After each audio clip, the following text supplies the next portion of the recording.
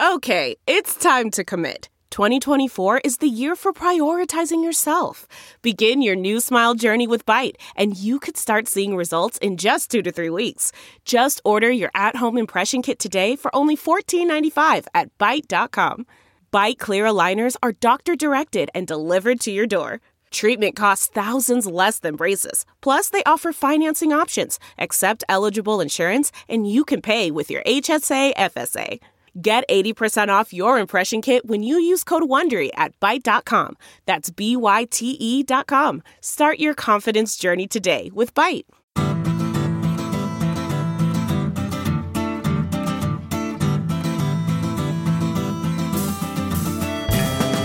Welcome to the Sinica Podcast, a weekly discussion of current affairs in China, produced in partnership with SupChina. Subscribe to SupChina's daily access newsletter to keep on top of all the latest news from China from hundreds of different news sources.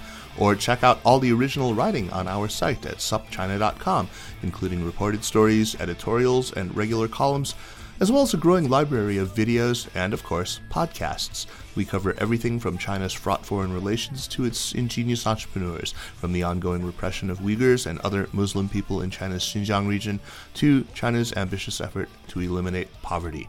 It's a feast of business, political, and cultural news about a nation that is reshaping the world. We cover China with neither fear nor favor. I'm Kaiser Kuo, coming to you today from my home in Chapel Hill, North Carolina.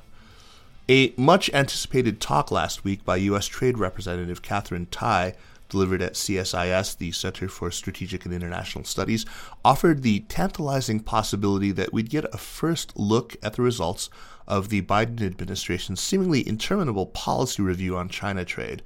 Alas, with the talk over and with Secretary of Commerce Gina Raimondo having given some somewhat confusing interviews and a speech of her own, the picture just doesn't look that much clearer now, at least as far as I can see. Now, while both Raimondo and Tai did make some very encouraging remarks, with Tai introducing new words like recoupling and phrases like durable coexistence, she also said that the Trump tariffs will remain in place for the time being, though there will be exemptions, and did use the opportunity to chide China on what is by now a quite familiar litany of complaints that Beijing, she says, has failed to adequately address. So today on Sinica, we are going to be talking about the impact of the trade war and the tariffs the U.S. imposed. We will look specifically at whether, as Trump and his USTR, Robert Lighthizer, had hoped they would, whether the tariffs actually prompted companies to leave China and to relocate, ideally, back to the U.S. itself. Joining me to talk about this are two political scientists who have a keen interest in trade, who have published a paper for the 21st Century China Center at UC San Diego's School of Public Policy and Strategy, GPS. The paper is called Political Risk and Firm Exit: Evidence from the U.S.-China Trade War. Its authors are Samantha Vorterms and Jack Zhang, and I am delighted to welcome both of them. Sam Vorterms is an assistant professor of political science at the University of California at Irvine, with a research focus on comparative political economy, development, and social welfare. Her current book project, Manipulating Citizenship in China, examines the relationship between economic development on the one hand and access to citizenship rights in China. And that sounds absolutely fascinating, and hopefully, Sam, this will be something we'll talk to you about once you're ready. Meanwhile, welcome to Sinica. Thank you. Great to have you. Jack Zhang is an assistant professor of political science and director of the Trade War Lab at the University of Kansas. His research focuses on international political economy, international security, Chinese politics, and U.S.-China relations. He is a product of UCSD's GPS himself, part of a crew of really impressive academics affiliated with that program. You know, we've had a bunch of them on recently. I mean, there's Michael Davidson just 2 weeks ago. Deb Seligson was on twice just this year. Barry Naughton was, of course, on. Susan Shook a bunch of times. Tai Ming Chung. Anyway, Jack, great to see you again, and welcome back to Sinica, or welcome to Sinica. I have a fond memory of you visiting me. I can't remember what year that was, at Baidu, 7 or 8 years ago, maybe? Yeah, 2015, was doing my Fulbright at Beida that year. Longtime fan of the show, and thanks for having us. I seem to remember we spent a good 20 minutes talking about a strategy video game, though. Is that... Oh yeah, Total War. Oh, yeah. I wish I had time to play Three Kingdoms these days. It's very sad. Okay. We'll do that on another podcast. Anyway, before we get into the paper, well, first of all, welcome welcome to Sinica. So before we get to the paper, I'm wondering, how do each of you read USTR Catherine Tai's speech from last week? I'm sure you've both spent a little bit of time parsing it. I mean, I found it to be kind of a Rorschach. What were your interpretations? I mean, I wonder if there's any daylight between what the two of you thought. Sam, why don't we start with you? Okay, so in the Q&A after Ambassador Tai's talk, she mentioned that she's a highly practical person, and that was my primary takeaway from the whole endeavor. The approach that was laid out had strategic ambiguity in it, keeping all tools on the table, giving enough wiggle room for the administration to move forward. One thing that I thought was particularly interesting was just the repetitive emphasis on multilateralism. And so one of my big takeaways was also, who is this talk for, right? So of course, we're sitting here hoping for policy details to come out and this scorecard on phase one to be discussed in a little bit more detail. But the intended audience, I think, was also to the much broader community of how this administration is really focusing on that multilateralism that was neglected in the previous administration. Yeah, some people have called it Trump with allies, as it were. But interestingly, she didn't make any mention of whether the steel and aluminum tariffs would be taken off of the poor Europeans either. But yeah, and I think the most frustrating piece is the fact that, the starting point, as Ambassador Tai pointed out, is working within the tariff regime that we're currently in and that the last administration left. And on the one hand, I can understand it because institutions are the way that they are. And as an institutionalist, right, anytime a rule goes out there, it creates winners and losers. And then the institutions themselves, because of the distributional consequences, have long-lasting impacts, right? They are self-reinforcing. And so, Ambassador Tai said, well, this is where we're starting. We're starting with tariffs because that's the structure that currently exists. And I understand that mindset, but I also wonder if it has to be that way. And the administration does have significant tools to work around that structure or to change that structure. And of course, she was very hesitant to give any details of working outside of that framework. Jack, what about you? What did you make of it? Yeah, I think I want to echo sort of your insight at in the intro about the speech being a Rorschach test, and I think Sam's characterization of strategic ambiguity is a really apt phrase here as well. I thought that a lot of the headlines that came out of coverage of the speech emphasizing recoupling and re-engagement miss the remarkable continuity in the policy positions that she really is talking about, and in some areas, right, where the Biden administration seems to be willing to go even further and more towards industrial policy than the Trump administration. I want to highlight two areas that I thought was pretty remarkable in terms of continuity. Right, the first is the reintroduction of the tariff exclusion process, which I've written about elsewhere as a pretty smart move to create collective action problems among businesses that would otherwise be opposed to tariffs, right? Because instead of spending political resources and having their associations advocate against tariffs, instead you'll have a bunch of companies using political resources to get exclusions and run the rat race of, at least in the Lighthizer USTR, a very small probability of actually getting products excluded. There's all sorts of concerns about how the process was not transparent and arbitrary. And so it'll be curious to see what the rules are going to be, but I think the big strategy is still the same and has this collective action problem sort of built into it. The second thing to highlight is I thought Dan Rosen had a really good question that she sort of artfully dodged in the end about purchase commitments, right? Because those were a big part. About a third of the text in the Phase 1 agreement is about these purchase agreements and the pernicious sort of problems of trade diversion. So I have a piece with the Wilson Center Asia Dispatch's blog highlighting some research that a student here at KU has done, which shows that China's targeting of Australia with sanctions, I think 8 out of the 9 sort of products targeted were products that are covered by the phase 1 deal. So we call it sort of robbing the Australian Peter to pay the American Paul, right? So it hits an American ally with tariffs and try to satisfy the terms of the phase 1 deal, and China probably sees that as a win-win, right? But it highlights this problem of bilateralism that she didn't really sort of address whether that's going to continue or not under the Biden administration. It flies in the face of the multilateral approach that they seem to be advocating. Exactly. So you say that the exemption process was opaque and not very transparent, but I thought it was pretty transparently the case that, if your products are commonly purchased consumer items that are going to hurt Americans, or especially voting Americans around Christmas, they will be excluded. Anyway, so you're the trade guy, so I'm going to focus on you for now, Jack, and we'll be back to you in a second, Sam. But before we get too much further, okay, so you've got this paper. This really important concept in the paper, though, is you distinguish between the trade war on the one hand, the blunt force of the trade war, and the specific imposition of tariffs. So the paper itself looks at how multinational companies and their supply chains have responded to the blunt force of the trade war and to the specific tariffs imposed in 2018 and 2019. So you assume these can be treated as two separate things. I'm not sure I understand completely what the trade war is separate from the tariffs.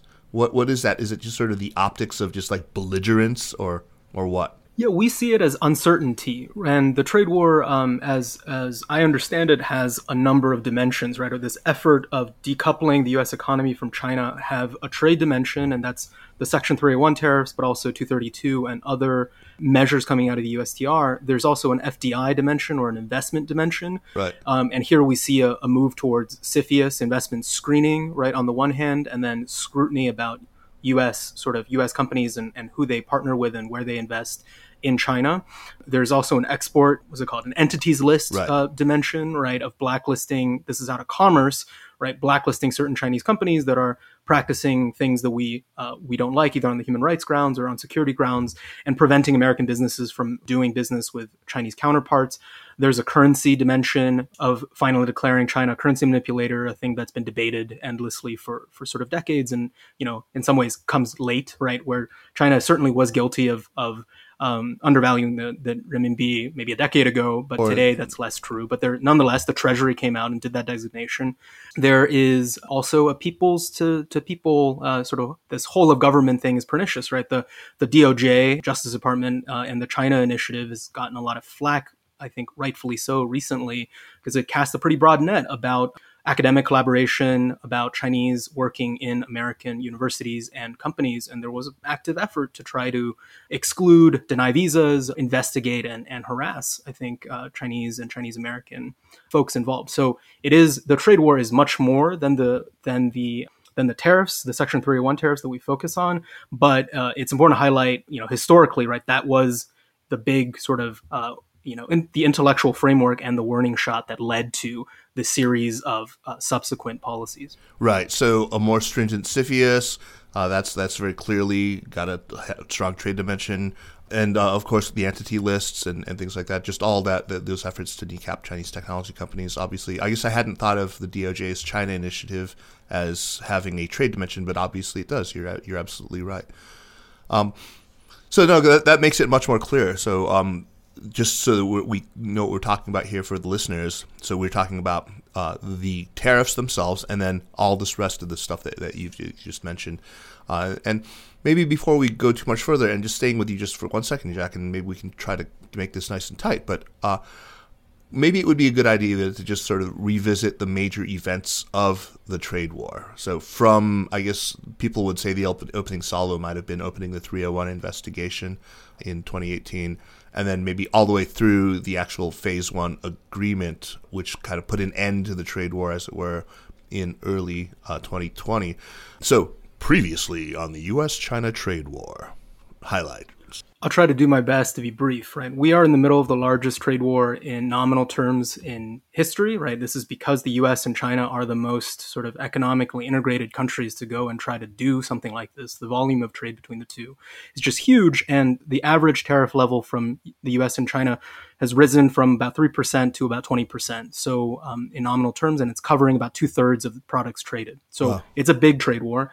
How did it start? The intellectual framework of the trade war is laid out by the Section 301 report that came out of the USTR in the spring of 2018. Mm-hmm. The Section 301s enable the president to impose tariffs and quotas when the USTR deems that other nations are engaging in unfair trade practices to protect national security interests of the United States.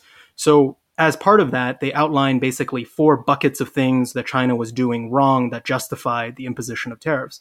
And they are uneven playing field by Chinese industrial policy, forced technology transfers, cybersecurity, and Made in China 2025. And the first 3 things are things that date back before the Trump administration and have been long sources of complaint by multinationals in China. They're also not really the traditional kinds of trade issues that you expect to see. The new part, I think, in the Section 301 tariffs and the thing that broke the camel's back is the Made in China 2025 initiative and the efforts by U.S. multinationals who felt threatened by that policy and started lobbying during the Obama administration to really see this as an effort to exclude American companies from new, emerging, promising markets within China and competing with them, worldwide. So the original justification of the 301 tariffs, the first 2 lists were designed to target industries that have benefited from Chinese state industrial policy in the Made in China 2025 initiative. Right. Other things to say about this, right? The background is when this report came out, it was well received. The Section 301 report well received in spring, and I think the blob, if I remember correctly, was very, very excited that somebody is taking the fight to China, taking these issues seriously, right? And that this pressure sort of approach is going to be successful and finally get some of the reforms that have been long clamored for. Bob Davis and Ling Wei's book is very nice to illustrate sort of the Chinese conversations that were happening around the same time. Right. And what we had happen by the summer of 2018 is basically a breakdown, right? The US thought it was going to be tougher and China was going to back down. China, for reasons they outline, thought they can tough it out. And if they don't back down, the US side is going to back down. So we have this classic bargaining failure, right, that leads to a war of attrition, basically, between the two sides, where they throw tariffs at each other in hoping that the other side will back down rather than paying sort of the cost of those tariffs, beginning in summer of 2018. Rounds of negotiations go on. They don't go anywhere. When they break down, more tariffs are put into place. And so finally, going into 2019, it looks like most of the goods that are traded between the US and China would be placed under tariffs at some point, and really the pressure sort of ratcheted up for something to be done about this, for putting some sort of brakes on the escalation of the trade war. And I think that pressure and sort of the collateral damage of the trade war led to what was negotiated as the Phase 1 agreement, which came into effect in January of 2020, to make sure that the remaining sort of corners of the economy that both sides wanted to protect the most, right? For the US, it's consumer products that would really hit the pocketbooks of voters. For China, it's the products that aren't easy to be sourced from elsewhere that its producers need from the United States. And so, to try to not have that be covered and have all of the trade under tariffs, they arrived at a deal in January 2020, and we can unpack sort of the terms of that. But where we are now, I would disagree with your characterization of this as a putting an end to the trade war. At best, it's a truce, but it's like a fighting truce, right? Because most of the tariffs that were put into place remain in place. Sure. After the Phase 1 deal, big parts of the Phase 1 deal was about these purchase commitments, which much of them have not been met. And so we are at an interesting point in the trade war because the Phase 1 deal, with all its problems, is set to expire by the end of the calendar year. And so I think that lends to some urgency in the timing of the Tai-Liu summit, and we'll see what the two governments are able to negotiate and hopefully give us something better than Phase 1. Yeah. Well, that was admirably both comprehensive and succinct, so very good. Sam, let's turn now to the actual data set that you guys drew on. Your paper draws quite heavily on this foreign invested enterprises in China data set, which comes from the Ministry of Commerce, and it covers, if I'm not mistaken, the period from 2014 to 2019. Can you tell us about the data set and how you used it, and maybe talk about some of its limitations as well? Yeah, absolutely. So the origin story of the FIEC dataset is for a different project, I needed to kind of disaggregate foreign investment in China. So not just levels, but where it was coming from, and in particular, the skill need of foreign investment in different cities in China. And that data just wasn't available. So after some very strategic by doing, I came across this Ministry of Commerce website that has this census of foreign invested enterprises in China. And so the website is meant to operate as a lookup function where you can search the registration records of these foreign invested enterprises. So every enterprise that has foreign funding, at least partial foreign funding or all foreign funding, has to submit an annual report to the Ministry of Commerce. And this includes large multinational corporations, all of the big ones that you can think of, Microsoft and Exxon, et cetera.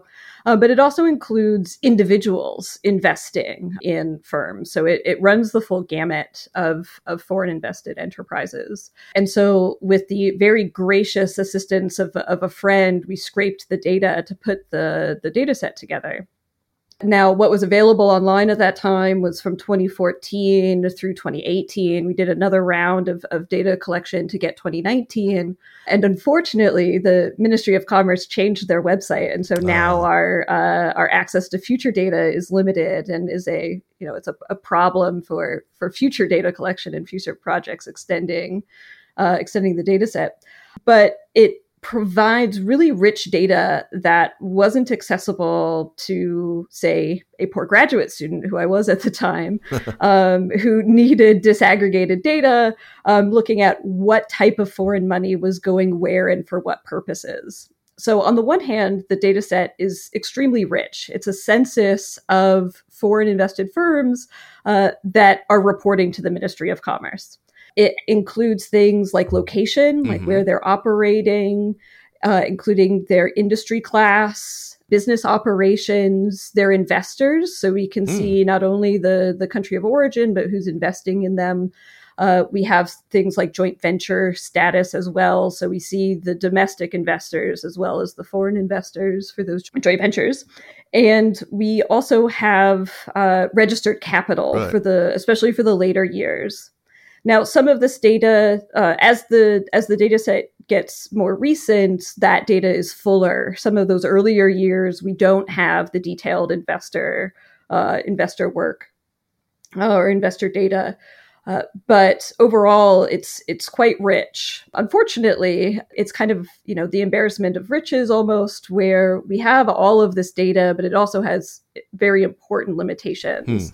So the time limitation, we were able to get through 2019, but 2020, we have to find an alternative way of getting this data or updating the data set. Additionally, there are some variables that we would like to know that we don't have, like number of employees, I think is really high on our wish list.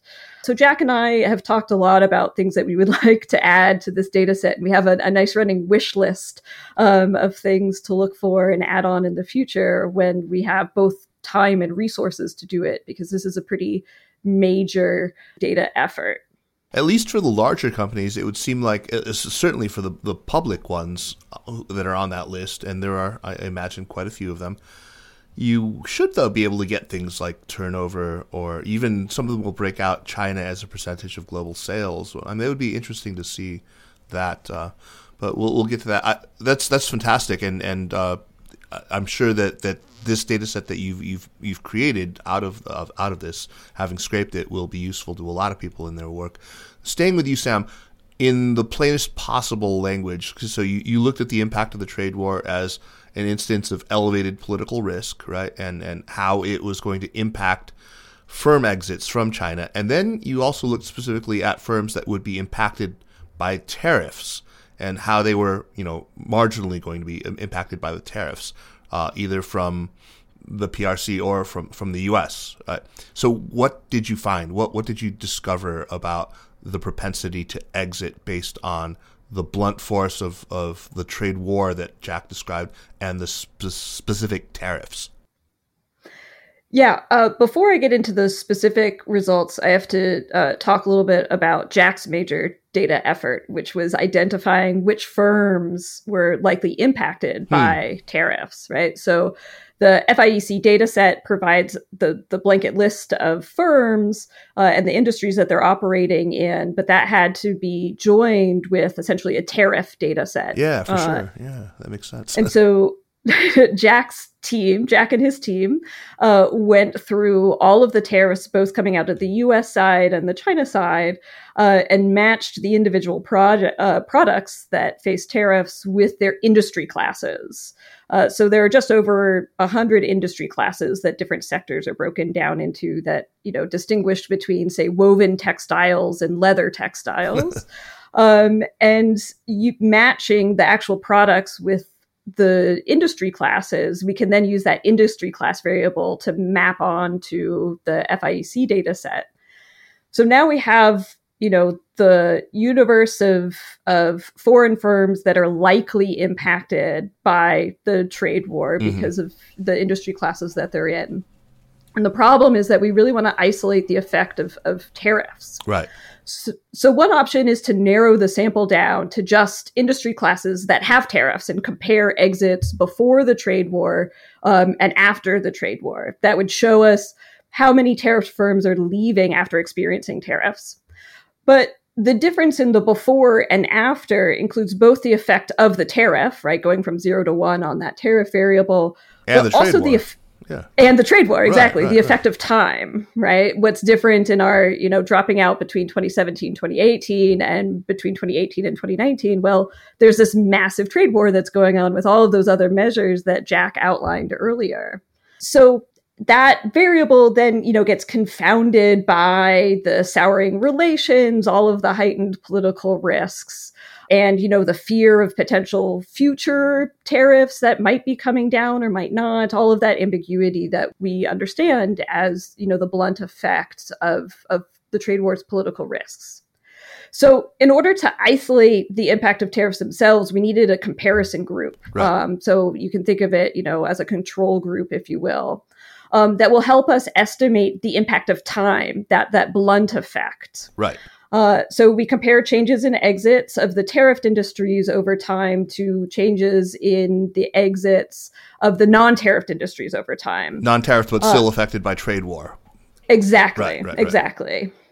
And so this helps us separate the tariffed effect from the blunt effect, that time determined event. So what we're calculating in these estimates is the difference in the change over time.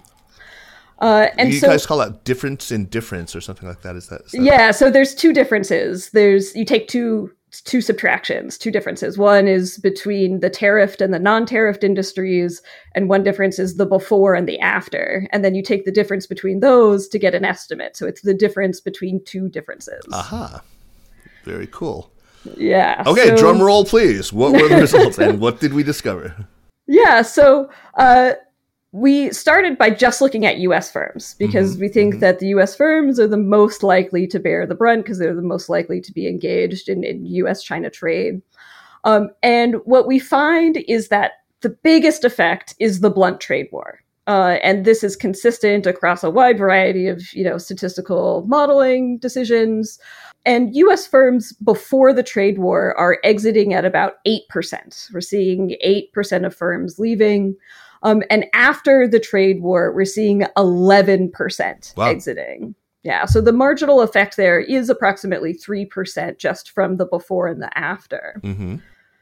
We also find that U.S. firms that are facing U.S. tariffs don't exit at a higher rate than those without U.S. tariffs. Interesting.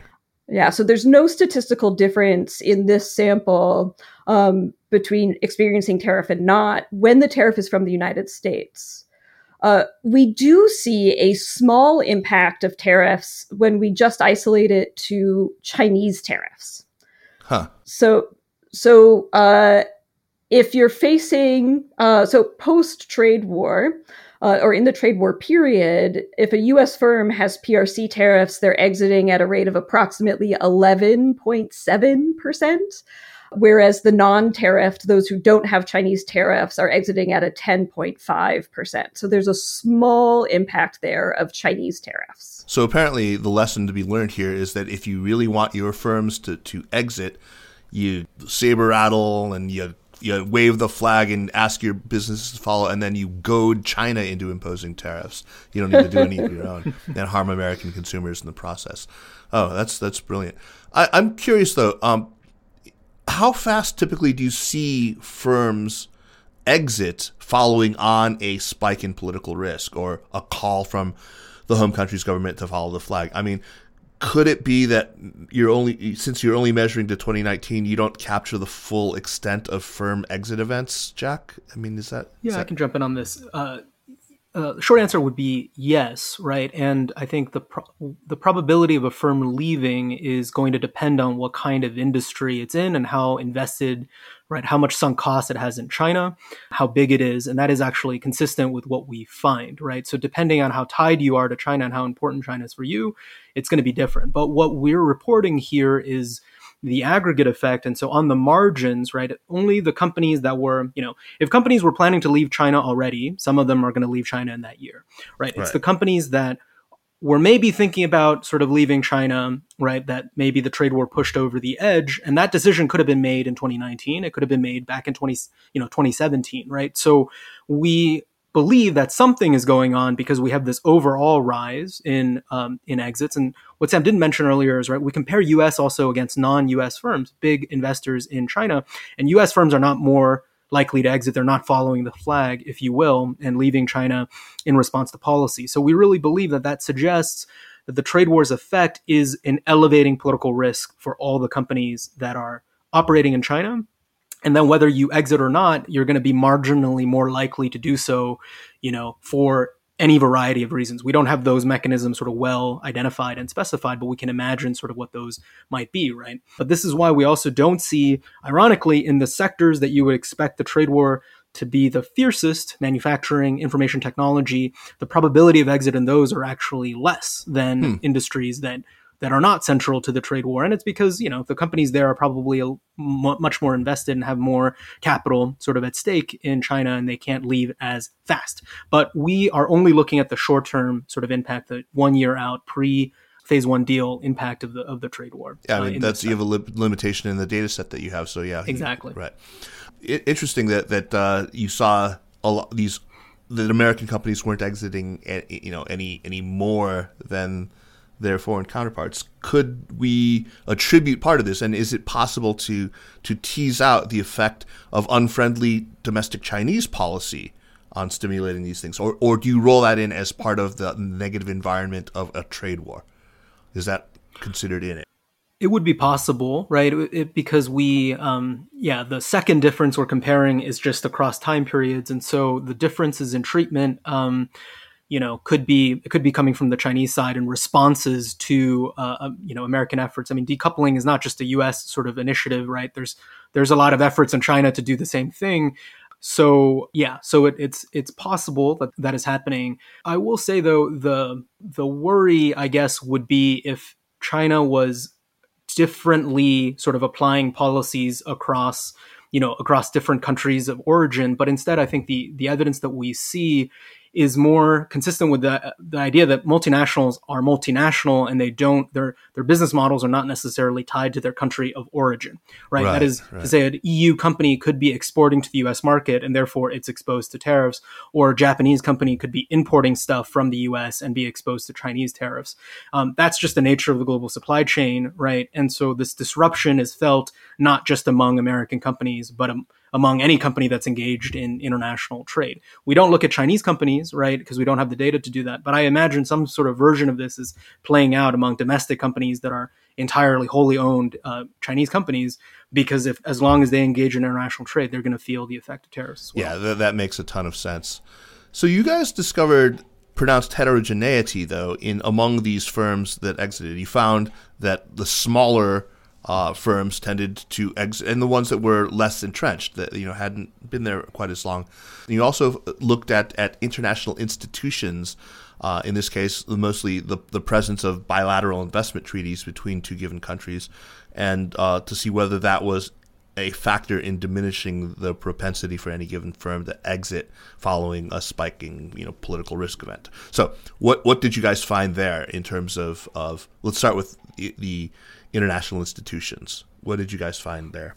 Sure. So we wanted to know, this paper, we really wanted to identify the international sort of factors and the international drivers of firm exit. And so we looked at two sets: economic agreements between countries and political or security agreements between countries. And the expectation would be, that both would protect sort of friendly countries that are covered by these, and or friendly companies rather, that are covered by the shield of their home governments, or if they lack that protection, maybe they will be more exposed to political risk. Right. And we only find an effect that bilateral investment treaties in the trade war period reduces firm exit, which is what you would expect that if they worked, right? Right. And this is kind of cool because there's a big literature out there about BITs that expect that they mitigate political risk. And that's why companies lobby for their governments to negotiate them. BITs, bilateral investment treaties, right? And so BITs don't have an effect in the pre-trade war period when there's not this elevated risk. And then when risks are elevated, lo and behold, countries that have BITs with China, their companies are not exiting China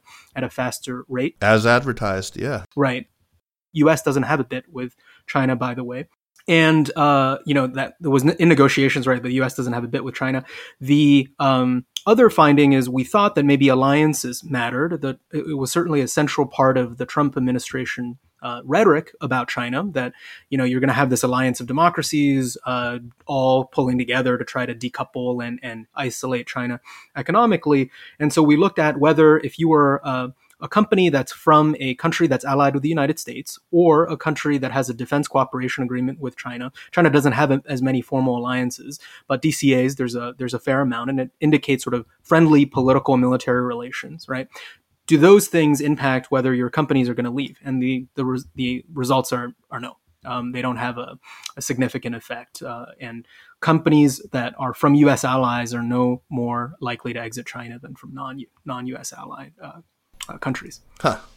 Interesting. Let's turn, Sam, and ask about the other variable that you looked at, which was entrenchment. You looked at that on the hypothesis that the more entrenched a firm is, as measured by how long it's been operating in China and how much registered capital you'd have. I mean, these are two things that you actually did have in the data set. The less likely you'd see firm exit following on trade war or tariffs or whatever other political risk event you're talking about. So did that turn out to be the case? Did entrenchment matter? Yeah, so firm entrenchment definitely had a significant impact on the likelihood of exit. And so we used how long a firm has been operating and how much registered capital they had to kind of proxy for how integrated they are locally. And so in terms of entry year, firms that have recently been established, they are the most likely to exit. So if you had just registered for the first time in the previous year, you had an exit rate or an exit probability of around 26%, which is quite high, much higher than than average. And this is average being 11%. Yeah, the right? average being 11%. Whereas if you registered your firm, if you entered in China in 1998, even before WTO ascension, you had a probability of exit just around 5%. And so that we see huge differences here in how long you've been there.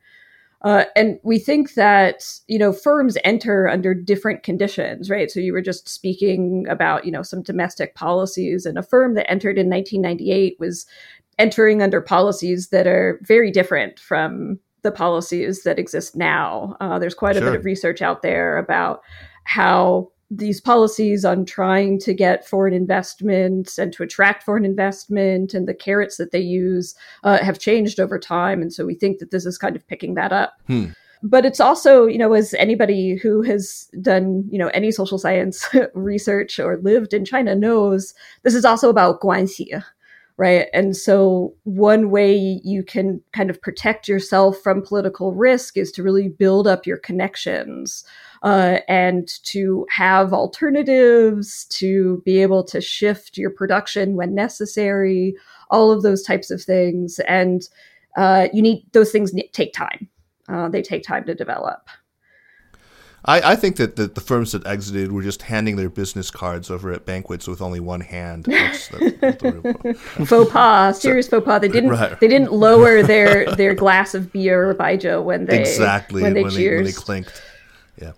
So so far we found that a more entrenched firm is less likely to exit. A firm protected under bilateral investment treaties is less likely to exit. None of this seems at all counterintuitive to me, right? I mean, look, smaller, newer firms, they've got less sunk costs in China, as we said. I mean, they've probably not established that kind of those deep networks. So you've made the case pretty well that the blunt effects of the trade war had a substantial impact. The tariffs didn't add much marginal propensity to exit. But one conclusion I'm hesitant to draw, and maybe this is so. Am I premature in thinking that maybe the decoupling hasn't advanced as badly as many people have feared? Is that a fair conclusion so far?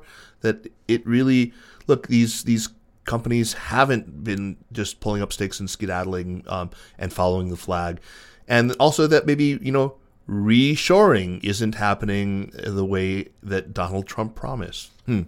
Yeah. So, I mean, I think that's right. Jack can speak to the decoupling narrative, but I'll just jump in with, our findings here. Yes, they're what we kind of expected going into it, especially, hearing all this rhetoric about decoupling, and we're like, it's not that easy to just, get up and leave. Yeah. But also, the results that we find are right in line with a lot of other research out there that's looking at these effects, including other academic research by Shu Wei and also some surveys that the American Chamber of Commerce out of Shanghai has been doing. They recently asked if firms were planning on exiting China. So looking forward to, also address this, maybe our time frame is too short here.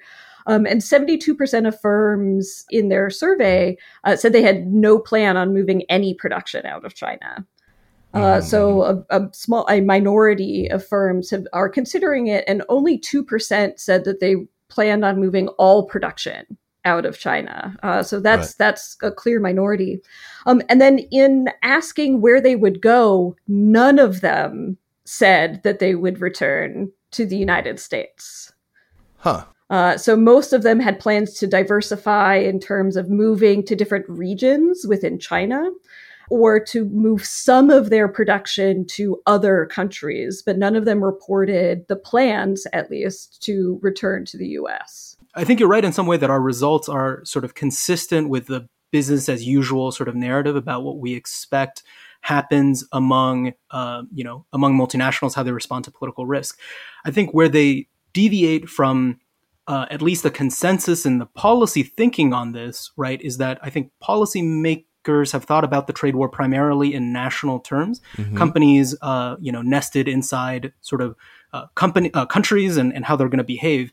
But the literature on business as usual really is about how companies of different sizes have wildly different political resources, and their responses are going to differ dramatically. Right. What we find, right, the entrenchment results hold before and after the trade war. So basically, right, big companies do well prior to the trade war escalating, and they continue to do well after the trade war. Small companies have a hard time, and they're going to exit at a greater rate, and they continue to do so afterwards. Where politics kick in is not in the way that policymakers anticipate with the targeting of tariffs, right, on these stick parts. The only evidence we see where politics matter is in the signing of BITs that are specific to things that companies care about, right? The terms of BITs are, have a lot of company input. And if you have one of these in place, it does seem to matter, right? If you don't, the other stuff that I think gets a lot of emphasis in this decoupling narrative just doesn't really kick in. So that's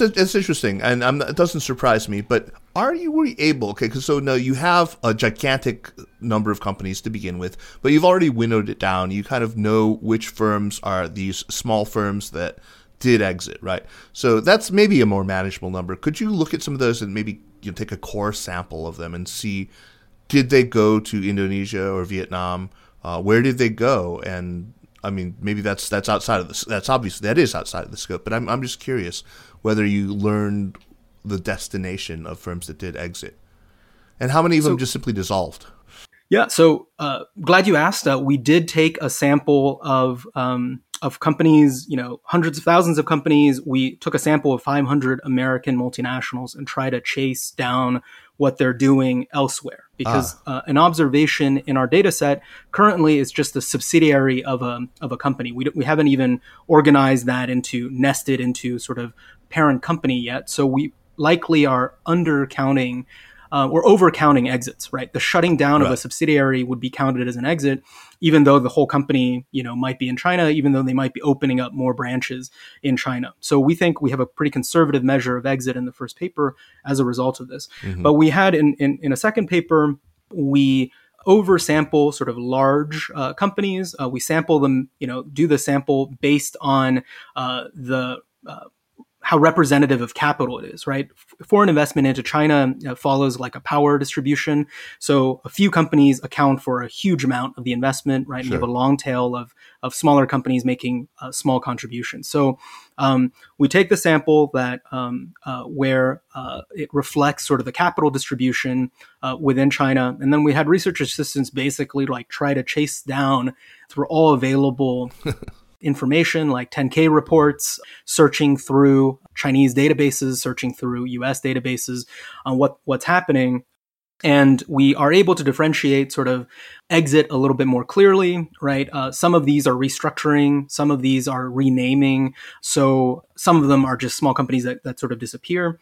We do this for a couple of big multinationals in a case study that we put together where you do see over a longer period of time, right? One major multinational manufacturer of agricultural equipment did shut down, not in 2019, but 2 years later, a major manufacturing facility, while it seems like they were scaling up R&D in China, as well as exporting sort of other items that were made elsewhere, right? So you see this readjustment.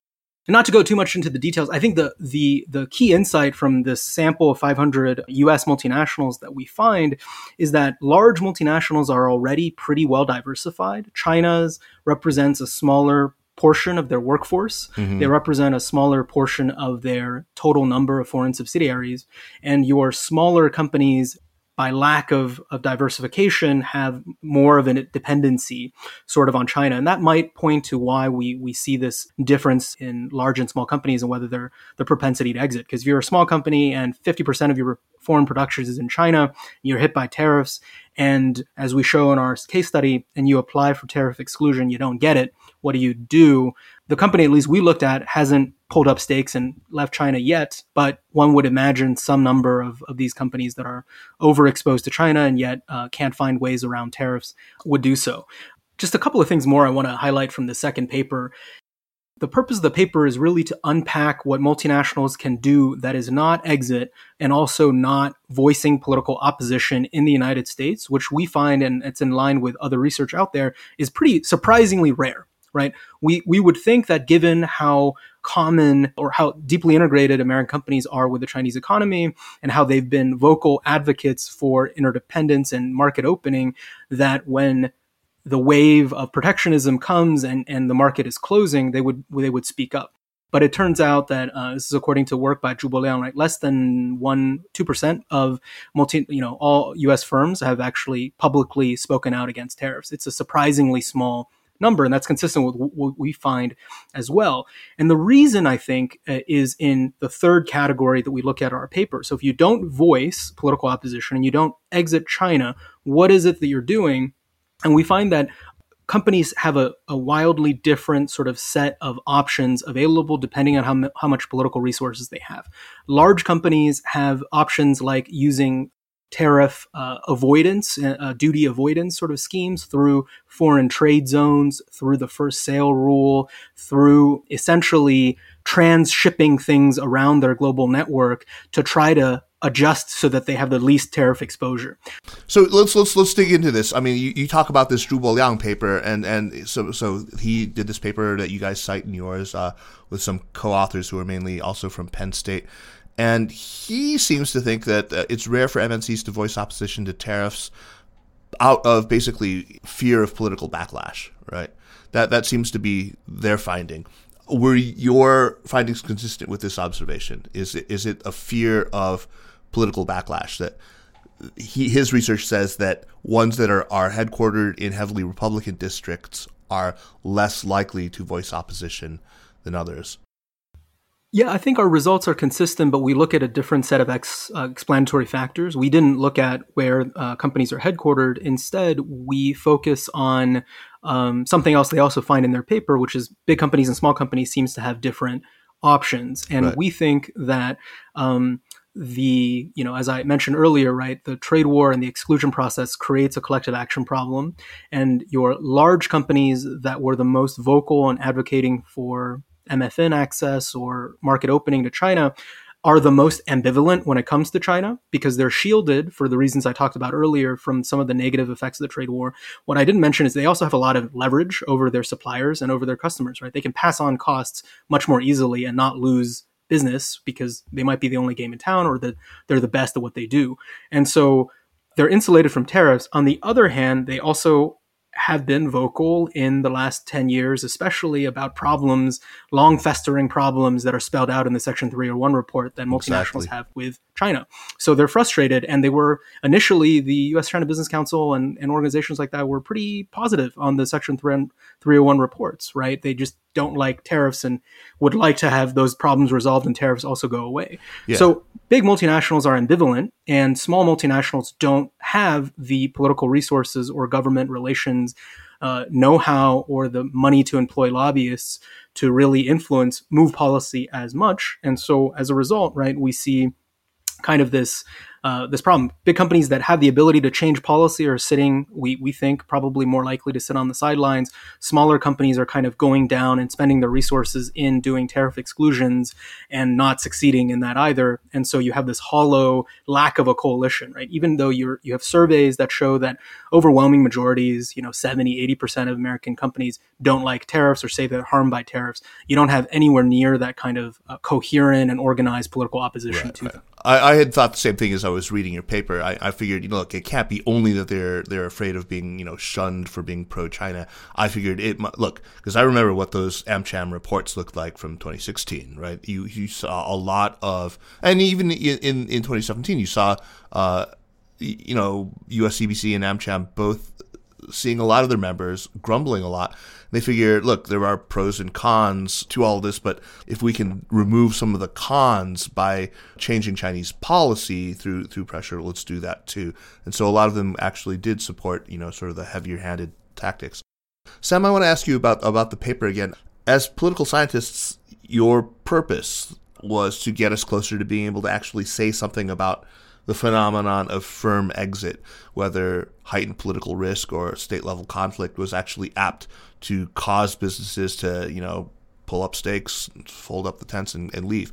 But is China maybe just sui generis? Isn't China, just given its sheer gravity and its centrality to the global supply chain, its allure just as a market, doesn't that create a very different situation? It's far from typical, right? So granted, the follow the flag pressure coming out of DC was also unprecedented. We've all talked about this from the beginning of this conversation as an unprecedented trade war, but we end up with something, maybe that just says China's force of gravity, its importance to these MNCs is going to make companies ignore the follow the flag commands. Mm-hmm.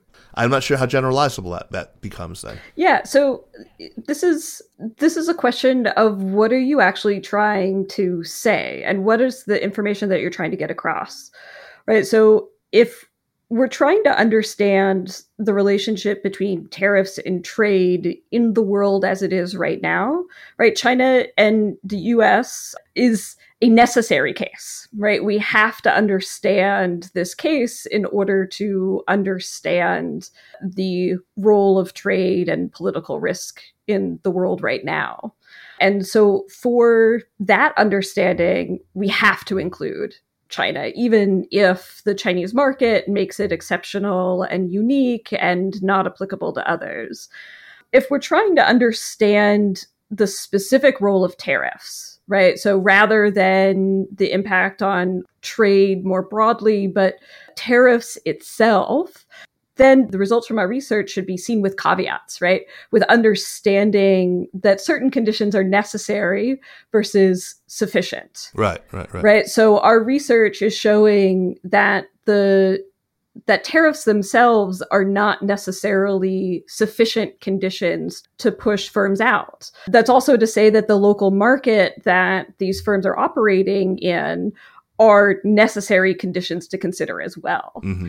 And one thing that I like about research, and as somebody who studies China for a living, is that this is one piece of the puzzle. And so we are adding, one glimpse at a really important case at a really important time to say, okay, well, what does this tell us? And down the road, if we see another trade war between two other countries, then the question is, okay, what holds and what doesn't? Right. Because that's an empirical question of what is actually generalizable.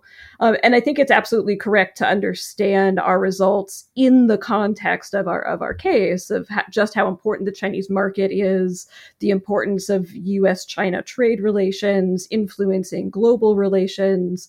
But in and of itself, it adds one piece to the broader puzzle.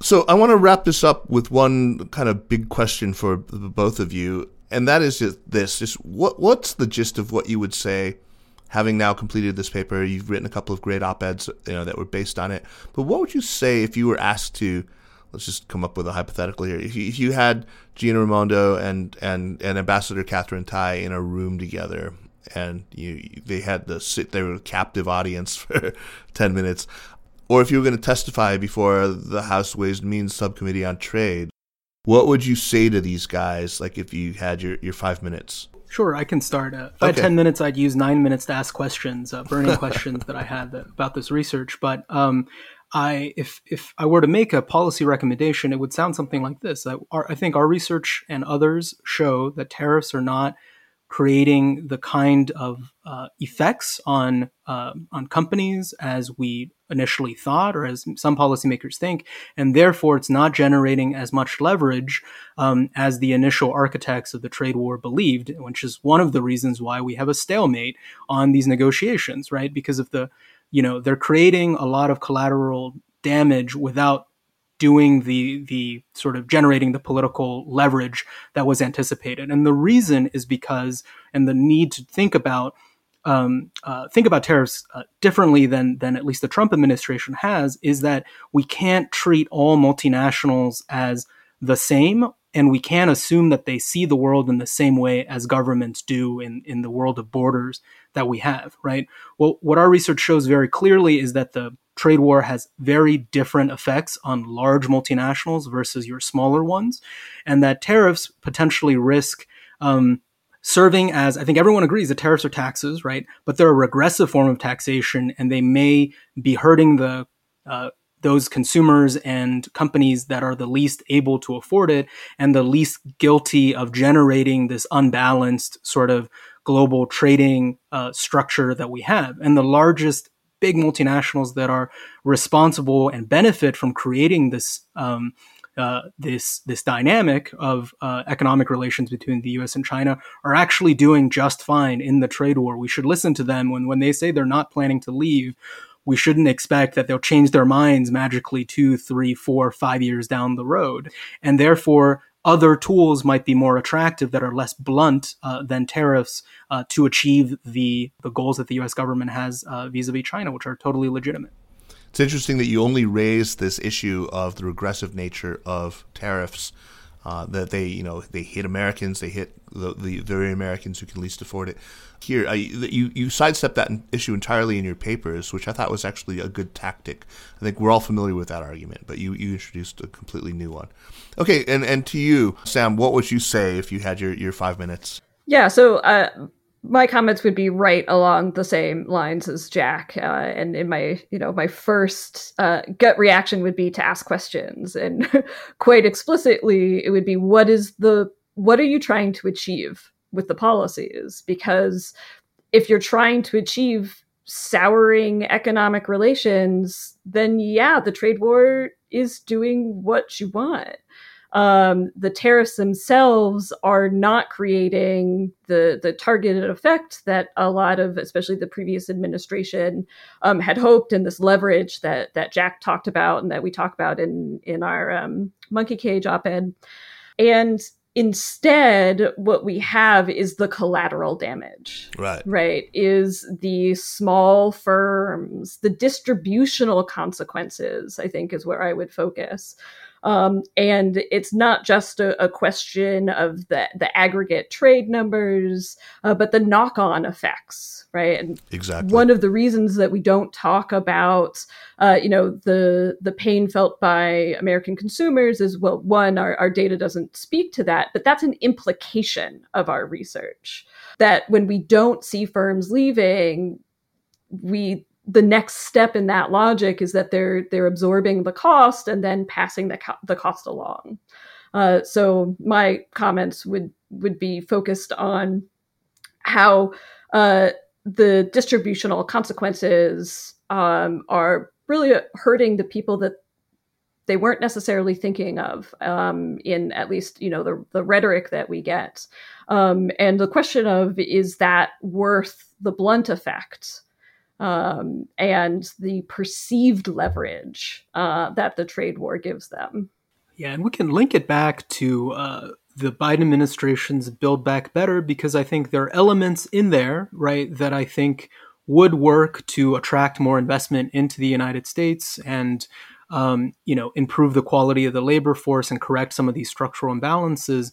But the policy, by framing tariffs as part of this tough on China sacred cow that you can't change and risk sort of political damage, I think that's a big mistake. And I wish the administration would, in some ways, do the opposite of what the Trump administration did, which is educate the American public in a way to understand these issues, right? There was a lot of, unfortunately, sort of misinformation and misframing, I think, by the previous administration that had a real effect, right? You saw unfavorability ratings of China go up from like 50% to 70% in the wake of the trade war. I think this administration, having inherited that, could try to frame tariffs as a thing that affects Americans, and therefore we should make a judgment about whether that's the right policy or not. On those terms, not on this we're doing tariffs to be tough on China bit, which I don't think our research supports. Right. I mean, they've basically they took Otto Dorn and Hansen China shock, and they turned it into an argument to say, well, no, let's lay all of this directly at the feet of China. I mean, it's an easier message to sell because it's a lot more complicated when you really break it all out. But you're absolutely right. The distributional consequences have come back to very much bite us in the ass right now. I mean, where much of what we face today as a country really sort of grows out of that, and we hadn't thought it through. I mean, I say we people who were, sort of rootless cosmopolitan globalist types like me.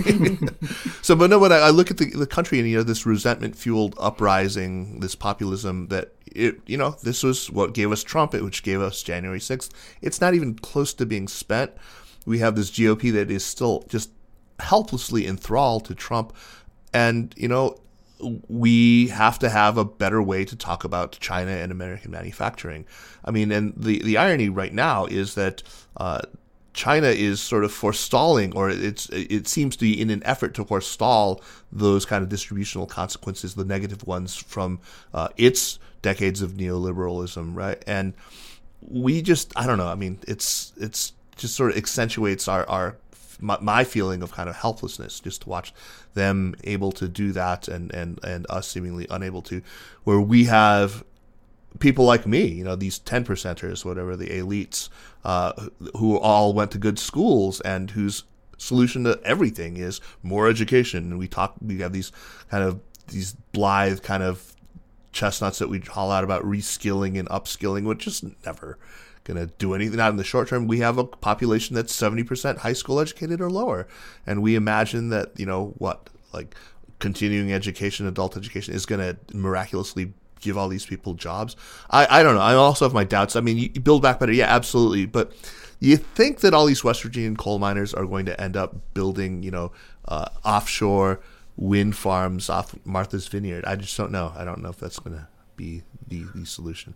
Yeah, I'll play the devil's advocate here, Kaiser. I think you live in North Carolina, and I spent time there in school, and North Carolina and Jesse Helms were among the most vocal opponents of China's accession to the WTO because it's home to the textiles industry and the furniture industry, two industries that have been wiped out, by Chinese competition. But North Carolina has, the Research Triangle is vibrant, and it has some of the best research in health tech and, a number of other areas, and the state is doing well relatively. So that adjustment does happen. I think we just have to make sure that the folks who are, that it's not going to happen automatically, right. I think is the problem of this assumption. Yeah.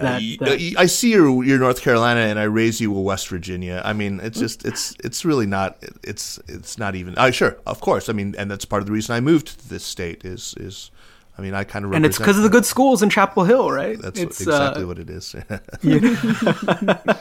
And affordable housing. Anyway, so, Sam, what are your thoughts, though, about what can we do to quickly sort of reinvigorate American manufacturing? Because I think that, one thing that I have really learned from my many years on this planet is that manufacturing matters, that it is absolutely critical. If we want to sustain innovation, we actually have to make things. So we've had guests on the show like Dan Wong from Gavekal Dragonomics. He talks about the importance of keeping process knowledge alive and warning how dangerous it is that somehow in the U.S. we've persuaded ourselves that the absolute apotheosis of innovative genius is freaking Facebook and Twitter. That all the engineers in the world from the best schools should go and work for freaking social media companies. Now, that seems just so fundamentally wrong to me.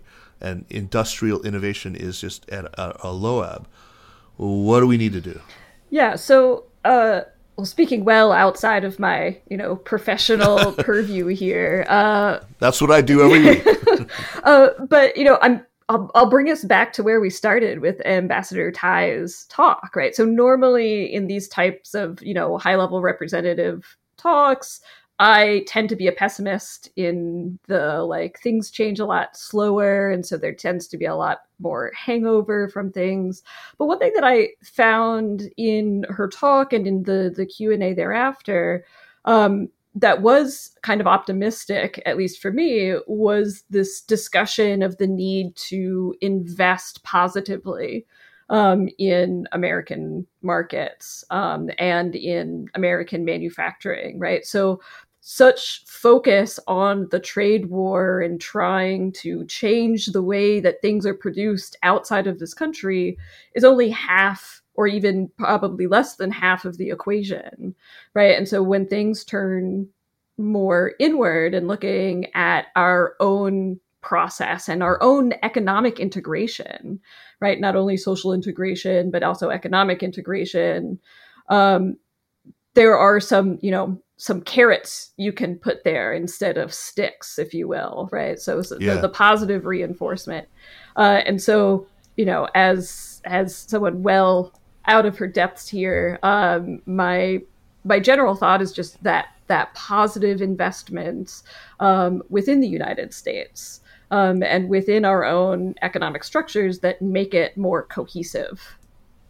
Well, if you are speaking out of your depth, you're still the kind of person I would much rather have making decisions than people who claim to be well within their depths and are making very bad decisions. Yeah, can I add something so I agree with Sam, and I want to add that this is a moment where we could be drawing precisely the wrong lessons from China, right? There's a lot of talk and envy of Chinese industrial policy in the last couple of years, but I think this is to Sam's research area. I think the success of the China model does not come from centralized policies, or at least not alone, but in allowing for local experimentation and adapting to sort of local circumstances and investing in those, small examples that work, right? We don't have sort of successful clusters emerging around Shenzhen because, right, of the government said, like, you are going to make drones and you are going to make, right, OEM electronics per se. And I think the danger is in the US, right? And China has this massive bureaucracy to do industrial policy, and they still do it, according to our peers, right? They do it poorly a lot of the time. And so for the US to take the lesson and say, we need to have the American, right, industrial policy, and yet our bureaucracies, the US is, built into its DNA as a small state, right? The federal government's dramatically under-resourced. You want to under-resource federal government to try to do this massive, ambitious kind of policies. You're going to get something like the USTR exclusion process, where you hire 90 random people off the street and tell them to figure out if a product is helping or hurting the Made in China 2025 initiative. It's a disaster. So I really hope that we don't go down that road and learn the wrong lessons and undermine kind of the sources of American strength. This is 10-foot tall syndrome. This is what it comes from. We suddenly see, but we've misdiagnosed what it is that has made China apparently 10 feet tall. It's just, anyway, I look forward to having both of you guys back on again. I'm looking forward to reading that next paper of yours, and you guys seem to work really well together as a team. So I hope that continues, that collaboration. Thanks so much to both of you. The paper again is called "Political Risk and Firm Exit: Evidence from the U.S.-China Trade War." We'll put a link to it on the podcast page so you can download it from the 21st Century China program at UCSD's GPS if you want to look more closely at the data and everything. I can't wait to have you guys both back on. You're fantastic. But let's move to recommendations. First, let me quickly remind people that the Cynical Podcast is powered by SupChina. And if you like the work we're doing with the podcast or the other shows in the network, like this new one that we've got coming out really soon, which you'll be listening to next week, I hope, then, the way to support us is to subscribe to SupChina's daily access newsletter, which is just a fantastic Monday through Friday roundup of, it's not more than a roundup. It's a really comprehensive, set of links and summaries to all the stuff that's happening that you need to know about what's happening in China. So check it out, help us out. And if you are a school, a program, if you're an NGO, if you're a diplomatic mission somewhere, if you're a company and you're interested in a group discount, write to alex@supchina.com and he'll set you up. Okay, on to recommendations. Sam, why don't you start us off? What do you have for us? Sure. So I'm going to recommend another podcast, and specifically an episode, a recent episode from that podcast. So this season on Invisibilia from NPR, they've been focusing on friendships and friendship dynamics. And so just off the bat, I think it's a really interesting topic as we emerge from our stay-at-home orders, and as someone who has traditionally lived a very mobile lifestyle, we'll say, with friends very widespread geographically, it's kind of made me rethink social dynamics and friendships. But specifically, there's a recent episode titled International Friend of Mystery. Oh. It introduces the memoirs of Dr. Catherine Verdery, and she's a distinguished professor of anthropology at the City University of New York in the Graduate Center. And Professor Verdery spent many years doing her research in Romania in the 70s and the 80s, at a time when the state security was running a very bottoms-up surveillance state. And in her memoirs, which the episode is based off of, which I can't recommend because I haven't read it yet, but I'm sure it will be excellent when I do get to read it a little bit later this year. She talks about discovering the secret police file on her.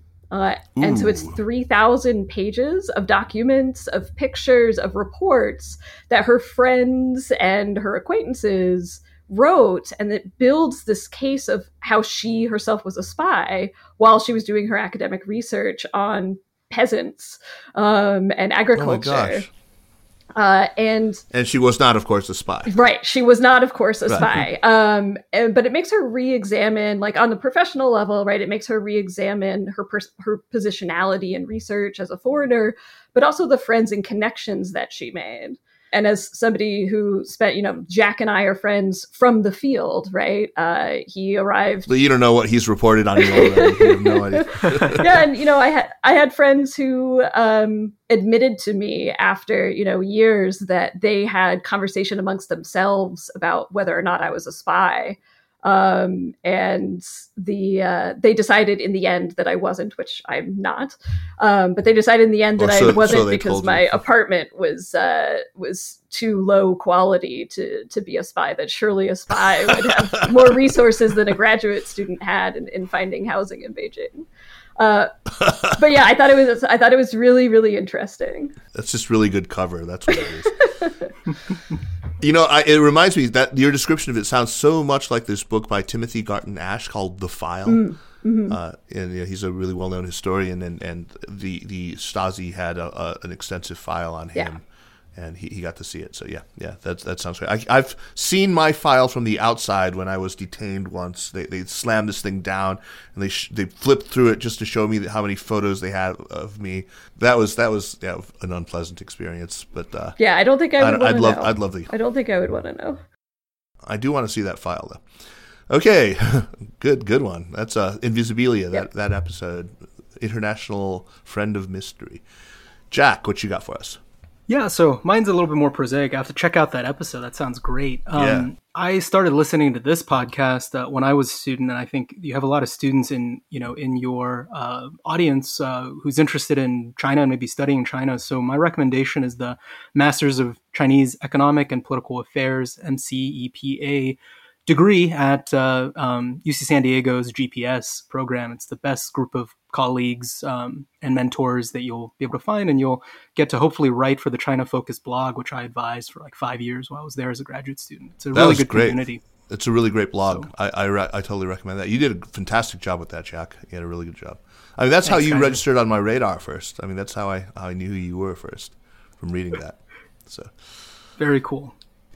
Okay, so my recommendations. First of all, I just want to catch you up that I did finish Jonathan Franzen's novel called Crossroads, which I recommended last week, and it just kept getting better. It was so great. I did not cry like I did after reading Freedom, but on balance, I think it's a better novel.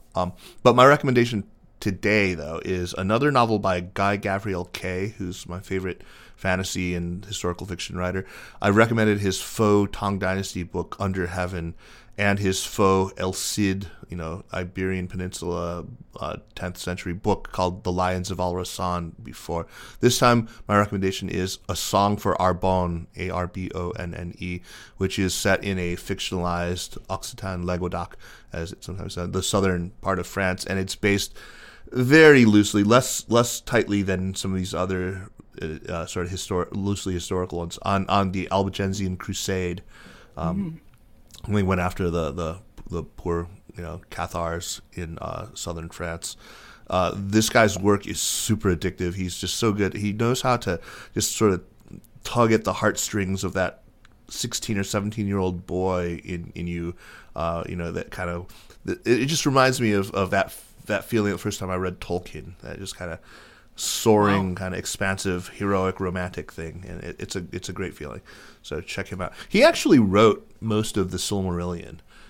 He worked with Christopher Tolkien on it, but he's really the guy who's behind it. And one thing that he does, which he's unafraid to do, is he embeds real poetry in his work. I mean, he just and then then the jongleur read this poem, or he sang this song, and then the lyrics are in there, and they're all really good. They're really good. Is there a good audiobook for this, Kaiser? There is, yeah. I mean, I've done most of them on audiobook. They're all really good. I think all his stuff is on audio. It's quite good. Have you read the River of Smoke, the Poppies sort of trilogy? No. Do you know about this one? You might. I think you probably like this one. It's also historical fiction. It's about the opium trade sort of in the, China linking to India, linking to Southeast Asia. And that sounds Europe, great. Following through it. Amitav Ghosh, I think. Oh, yeah. Yeah, no, I know Amitav Ghosh. Great. Oh, I know, now that you mention it, I do know that series. I will put that on my list. Thanks a lot. Let's put that on the recommendations list as well. Here, I'll make sure that it goes on. So you guys, thank you so much. That was a lot of fun, and congrats on the paper and on the pieces that you placed afterward. All right, thank you very much for having us. Thank you, Kaiser. The Sinica Podcast is powered by SupChina and is a proud part of the Sinica Network. Our show is produced and edited by me, Kaiser Kuo. We'd be delighted if you'd drop us an email at sinica@supchina.com, or just as good, give us a rating and a review on Apple Podcasts, as this really does help people discover the show. Meanwhile, follow us on Twitter or on Facebook at SupChina News, and make sure to check out all the shows in the Sinica Network. Thanks for listening, and we'll see you next week. Take care.